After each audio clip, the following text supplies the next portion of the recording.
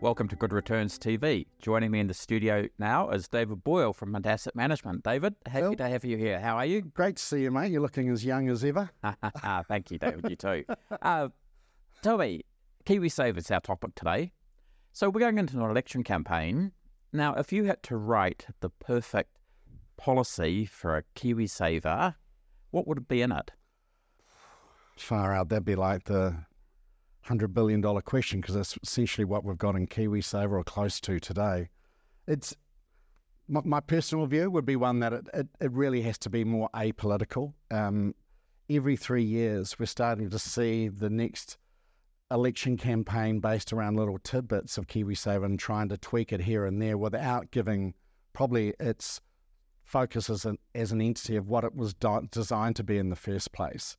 And if you start using it, as has been recently highlighted, around getting access to bond money and using your KiwiSaver for that. So this is the National Party policy of being able to use KiwiSaver to pay your bond. Yeah, exactly. So, I mean, it might sound okay, but actually when you think of the context of what KiwiSaver is designed for, you're going to start opening it up to an account that's more like an emergency savings account rather than a long-term investment account, which is what KiwiSaver is.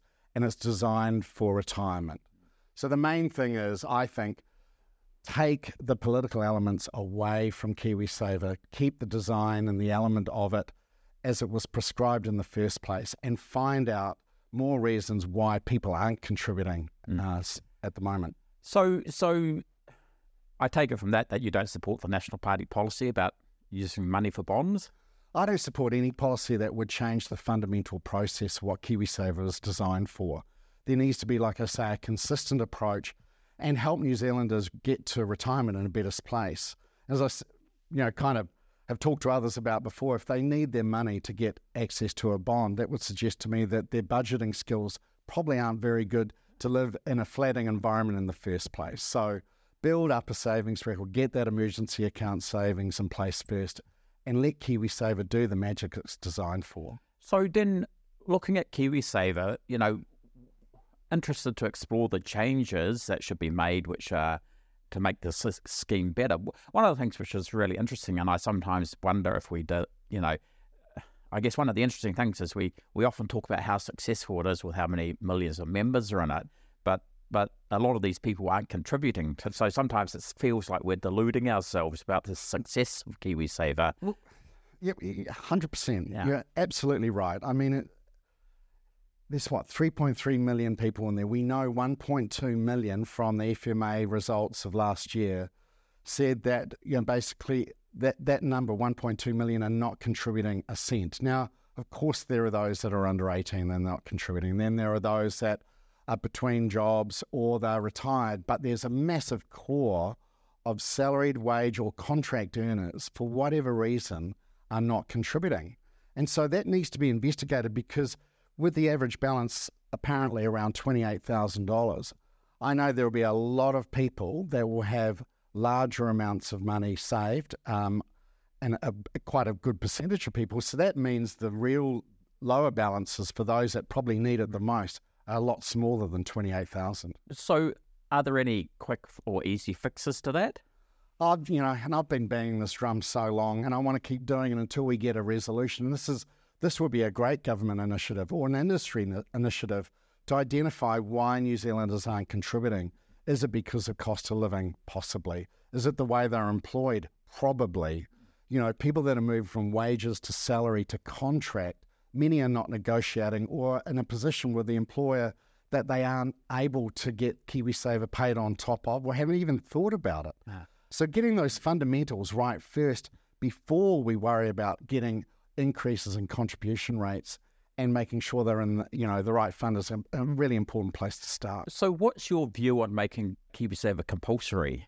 Look, compulsory could be the way to go, but it has to be that if it did go down that road, we need employers and employees contributing all the time in respect to that. And for those that are not in a lower income, we need to make sure, that they're in a position that they can contribute. And there could be a threshold where it's just too difficult initially, where maybe the employer could contribute on their behalf until they got to a stage that they could contribute as well as their income increases. Because that sort of ties in with, the low-income people and women. They seem to be disadvantaged by KiwiSaver the most. And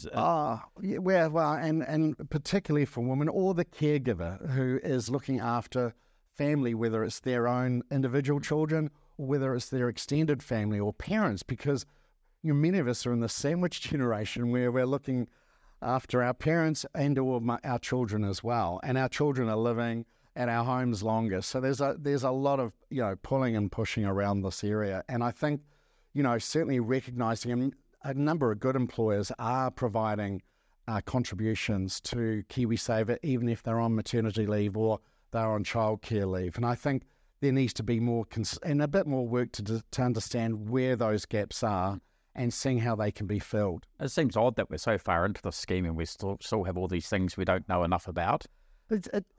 We must be incredibly data rich. I know that Inland Revenue will have a lot of data. The FMA get a lot of data as well.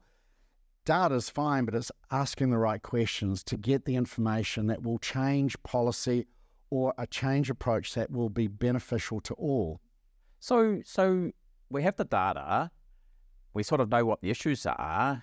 How, is it something that someone's got to take the lead on and say, let's try and fix these issues, and who should do that? Yeah, look, my understanding was in 2021, 2022, the government was going to look at doing a full review on KiwiSaver, and that would mean, hopefully, it would be a bipartisan approach where you'd have public and private agencies that are connected to, to KiwiSaver, employers, getting a round table and a process set in place to see what needs to be done to continue the evolution and growth of that for New Zealanders. Do you think it is possible that the political parties could take a bipartisan approach to KiwiSaver? I mean, I know it's a big wish, but... Look, if that could be something that they could all agree with, that would be a fundamental shift, because you'd have certainty, you'd have consistency around the messages.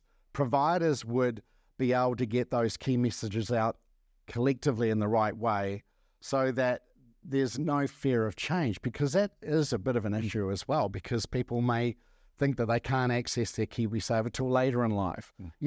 We've got New Zealanders working over the age of 65 that aren't able to get their contributions from their employer.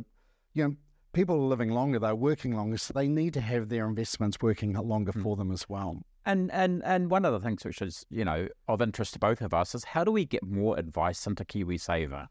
Advice is it's a really big issue in itself, and to me that should be another collaborative approach that includes the FMA, the Financial Advisors New Zealand, FSC, and representatives in the industry to come together and think about how can you provide a light advice option to New Zealanders, those that actually need it most. And the worst case example would be going to follow an Australian model where essentially you're charging advice that is above the cost that people can access in a fair way that will meet their circumstances. And generally, people with lower balances when they reach retirement are those that need advice the most.